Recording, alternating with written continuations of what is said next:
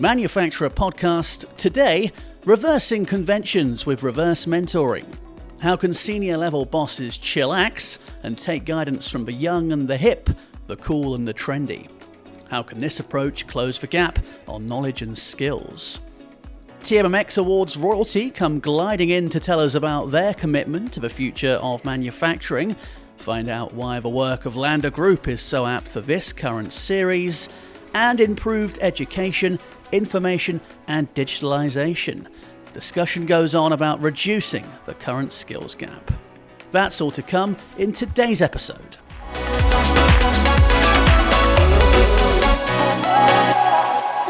Hey there, listener. We've made it to episode 3 of the Skills and People series. Thanks for sticking with the rich and smooth tones of me, Tom St. John, the outstandingly brilliant mind of Joe Bush, and the impeccable, the elegant elocution of Lana Dima. What a team. Sorry, I just need to stop. What is your surname? St. John. Is it actually? Yeah. Did you not know that? No. What did you think it was? How it reads. How does it read? St. John. Okay, I thought you were going to say like St. John. Seriously though, are you for real? Has it always been that? Yep. Wow. We'll move on, shall we? We are Mind blown, eh? Mind blown. We are smashing this busy couple of weeks. We're just coping so well, like so well. We've got a magazine out, the March-April edition. We'll tell you what's hot in that at some point in this episode. We've been to Parliament. They let me and Joe into Parliament. That was last Thursday. And it was super good fun. It was the launch of this Digital Manufacturing Week, DMW 2022. And it actually makes you realise, doesn't it, that it is not actually that far away. It's going to creep up on us like an elephant trying to break into a nursery. Wow. That is a great analogy. Now, the Open University's Business Barometer report indicates that 61% of businesses across the country are experiencing a skills shortage. Engineering, manufacturing and digital continue to be among the sectors with the largest skills gap. Many businesses are investing in apprenticeships, as we're well aware, but some still shy away from hiring younger or less experienced workers. This is through fear of the investment in time and money that training can incur, only for many to move on and take their newly acquired skills elsewhere. But there are some businesses, though, that are reaping the benefits that young people can offer. The trend of reverse mentoring is being applied by some companies. This is basically where you partner senior executives with junior staff or new graduates in a mentoring relationship. This encourages the introduction of fresh perspectives, new skills, innovation into the engineering and manufacturing sectors. New hires are empowered to share their skills across a business through their senior colleagues and leaders. Have a listen to Jack Thomas, a technical specialist at Print City Network Project. He's evidence, actually, that this method can often be effective.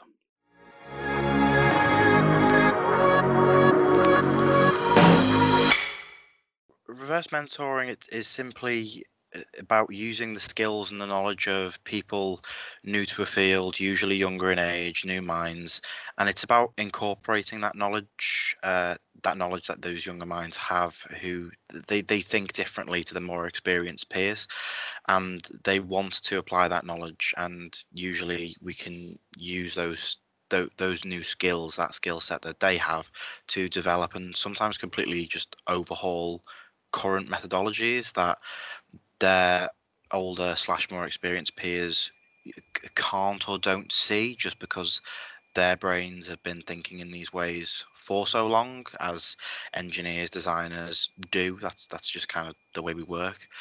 It's effective because new talent, they want to see things differently, and they're usually dissatisfied with the status quo, I'd say. Not on a malice way at all, but in a way where they see inconsistency, or they see a lack of something. It could be a spark, and they think this could use a bit more imagination, or this could be much more streamlined. Is this method being too free for all? Is it too loose, or could this methodology use a bit more of that looseness to expand itself? It's interesting stuff, and the current skills gap is often spoke about in manufacturing as a huge problem.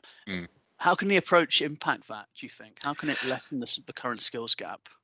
With the skills gap, it's kind of a funny one, especially with us being in the position we're in now. So being in the fourth industrial revolution, as it were, it's kind of we're very sort of self-aware that there is a skills gap, and I think it's quite an interesting time for that because of our access to all this information.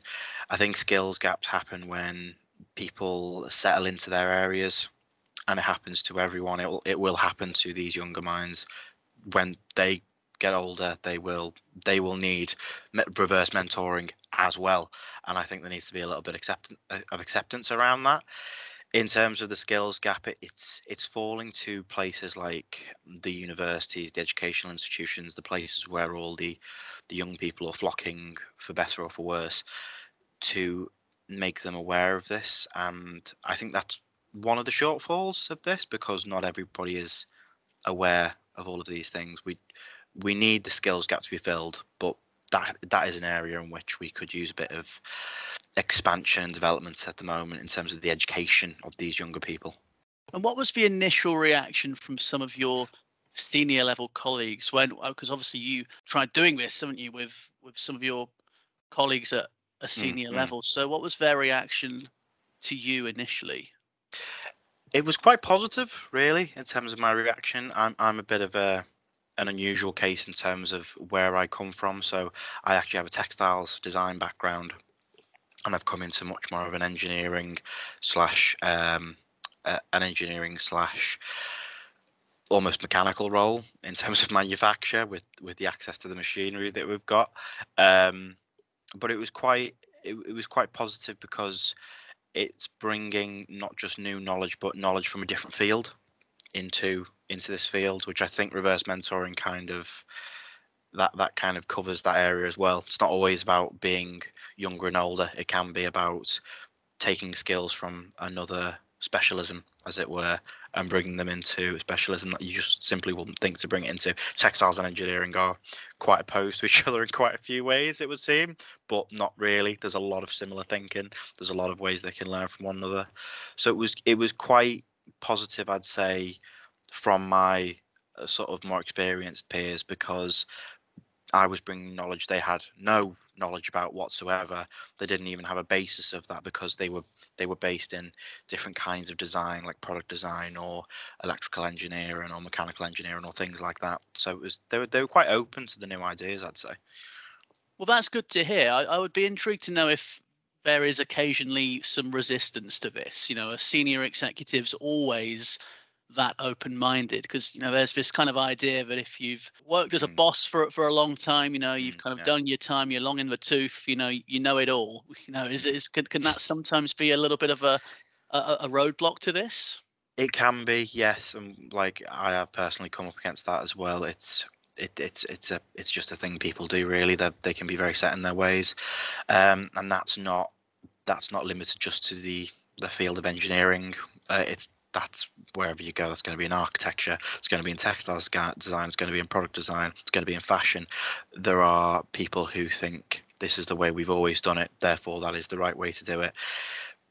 And because they're in those managerial or executive positions, they think that their word is the last word. But there's a much more diplomatic way of working now in a lot of places, very active way of listening to your colleagues and your lowers and your peers and who you manage, and I think that awareness has kind of created much more of a space where you feel comfortable as an employee to sort of bring your ideas forwards.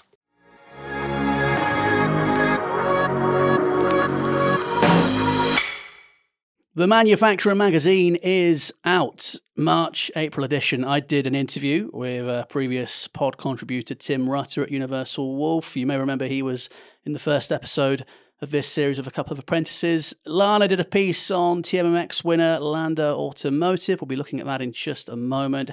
Editor Joe was once again at the helm. What can readers look forward to in this edition? Cheers, Tom. Yeah, new edition out.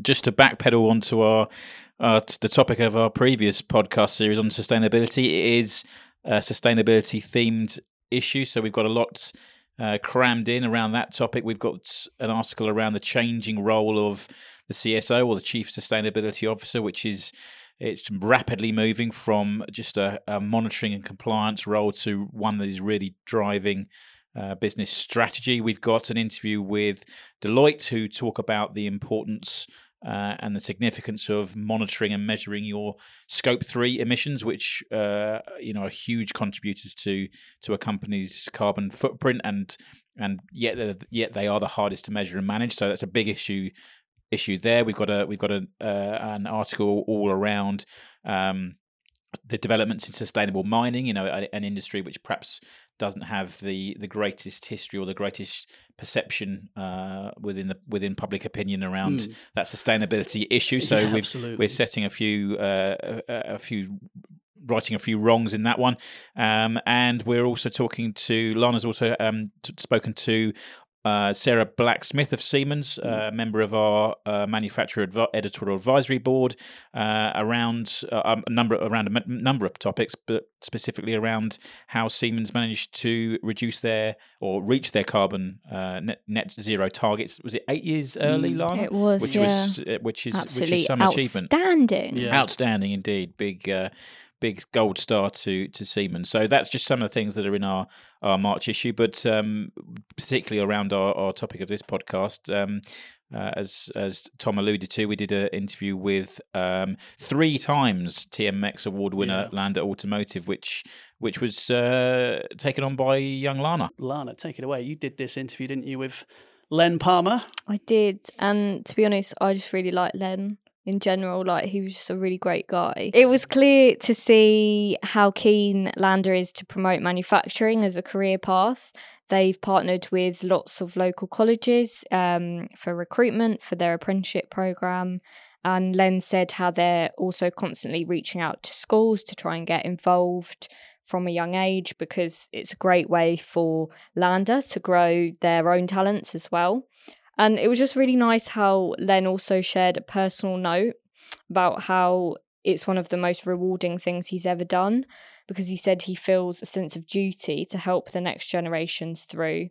And also he shared a really interesting fact that for us it's been a really, really effective way of growing our own talents.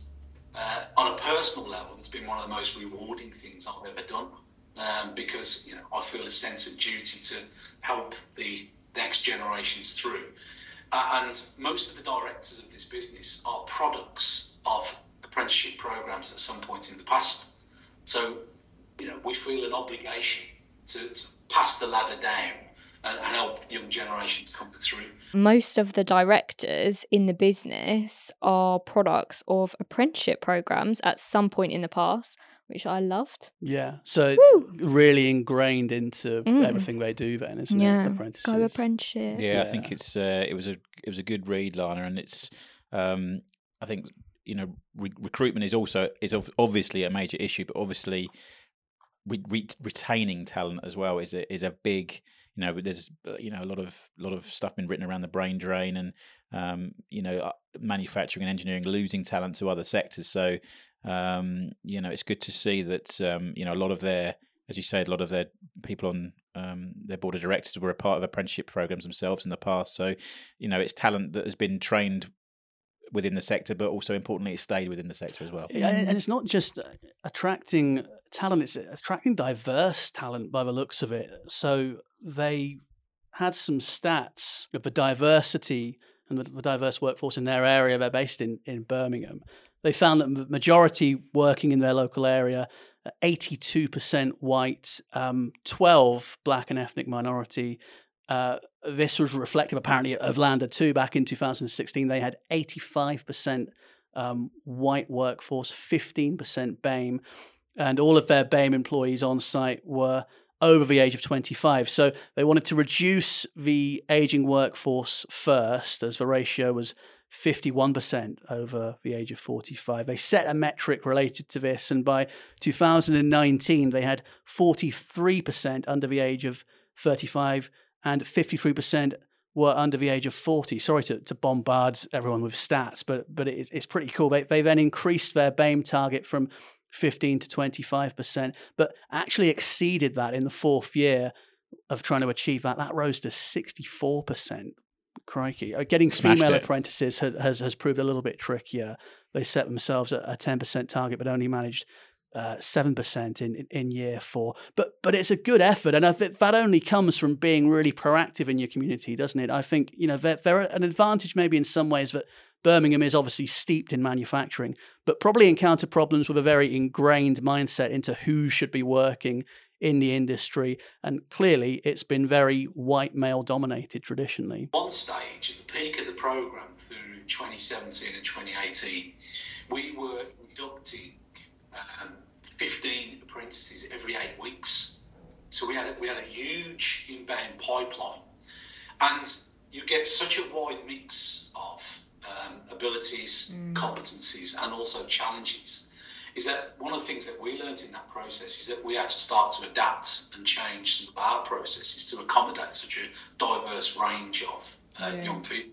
Yeah. It's part of the success of the programme, to be honest with you, in terms of us recognising that, you know, without that adaptation, it's a very difficult thing to do.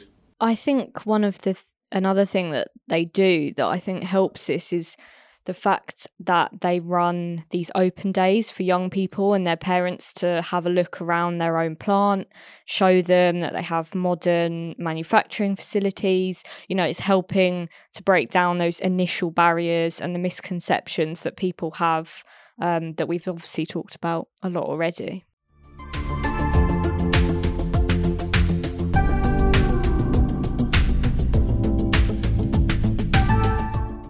Moving swiftly on, Ian Rowledge is our next interviewee and the founder and CEO of LineView Solutions. And he chatted to me the other day about the skills gap, the dwindling number of young people in the industry, the vital need to shift from paper-based manufacturing to digital, but making sure that workforces don't get left behind. Here's Ian on the pod. I think if you think about manufacturing as a whole, there's been quite a lot of evolution through the last 20, 30 years, particularly around automation. And it's happened at quite a high rate. So the jobs that existed 30 years ago don't exist anymore. And now, you know, what was quite manual labour expectation now has evolved to be more technical operating, and often roles are being combined so that now individuals are expected to do quality checks and clean, lubricate, inspect, maintenance, and all sorts of things that were beyond what was in the industry 20, 30 years ago. And as you think where we're moving, there's going to be even more automation and less manual labour, and therefore those skills will change again, and the increase in flexibility required. And I just don't think in manufacturing the industry's kept up with letting people know that this is happening and informing people to make sure it does, it kind of translates through to education. I think it leads on to the issue of dwindling numbers of young people entering the sector. Do you put that down to just education, or are there other factors at play here? I think there's also a perception for young people, what the job offers. I think there's a perception that factory work doesn't pay well. I think it's not well understood what actually you do when you're in a factory. I think there's still, you know, these historic videos of like the Model T Ford rolling off an assembly line and what that may have looked like. And, you know, that's just not the reality anymore. You know, so people feel that it may be low fulfilled, and you know, honestly, I think it's almost like doesn't feel very sexy almost as a role. So, you know, individuals with, you know, the kind of science, technology, engineering, maths degrees and education, they're attracted to other industries. And I think we're really not doing a great job in informing people about that. What can manufacturers do to attract talent? And then how important is the shift to digital from paper-based manufacturing? Why is that so key? Yeah, so I think on your first point, how to attract them, I think we need to engage with, you know, the kind of millennials and next gen coming through in the way that they're familiar with. So use social media, use a way of communicating through stories, and talking about people who've actually been in that industry and how it has evolved to start to attract talent in the way that they're used to. And I think, honestly, the manufacturing companies could do more by promoting what's possible, get out to schools, universities, and share the reality of where, what the jobs look like now and where they're going to evolve towards. And then probably pay people, get people in apprenticeships and get them to actually experience it, and then get back and talk to their mates about it and really help that move forward. And when you think about how we shift to kind of digital from paper-based, people coming in that we want to attract into that industry, they're used to working with phones, tablets, devices, not written down on paper. I don't suppose even at school or university now, people aren't making notes on paper. They're doing it on their iPads, they're doing it on their tablets, etc. And therefore, to have this disconnect between, they're used to all this technology when they're being educated. Now they go to a factory and start writing down on a piece of paper what the quality checks were. It feels out of whack. So we need to align the tools that generation are used to with what is available in the factories. And you talk about a workforce coming through that are used to tablets, digital software, but with constantly changing and evolving technology, who's to say that the skills gap won't continue to be an issue in the years to come? I really think, Tom, that is a reality. That is going to happen. It would be foolish to believe that automation won't continue. And as it does, I imagine that there'll be less and less manual labour required, less interventions required, more automation. And what that means is that the factory worker of the future, their skills are going to have to be around, to have value, it's going to be around innovation, creativity, problem solving, where machine learning and AI don't have the necessary data to solve these issues, because it needs deep learning to be able to do that. And when that happens, whilst there'll be less of them, those skills will be highly valued. And I imagine that, the individuals that are there in factories in the future will be adding massive value, but I'd also like to think that they get rewarded properly as well.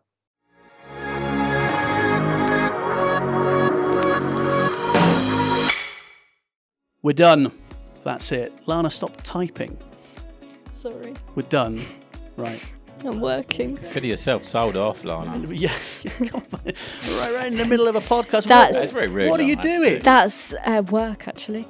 That's the second time I've been told off today. Who else told you off? James. Oh, he did, didn't he? And quite right too, if I may say. Any plans this weekend, guys? Where even are we? What was it? 18th of March today. So what are we doing at the weekend? Can anyone compute that? I'm going to Bath. Okay. The city of Bath for a weekend away, filled with eating and drinking and going to lots of bookshops. What about you guys? I can't beat that. Yeah, I'm not entirely sure, to be honest, what I'm doing, but that sounds good and probably better than whatever I'm doing this weekend. I'll be having a bath probably. That's about it. Not quite the same, Not is really. it? Thanks for all your help again, guys. My thanks also to this week's interviewees, to Jack Thomas at Print City Network Project and Ian Rowledge of Lineview Solutions. And of course, thanks to Len Palmer and the guys at Lander. You are smashing it out there. Keep it up.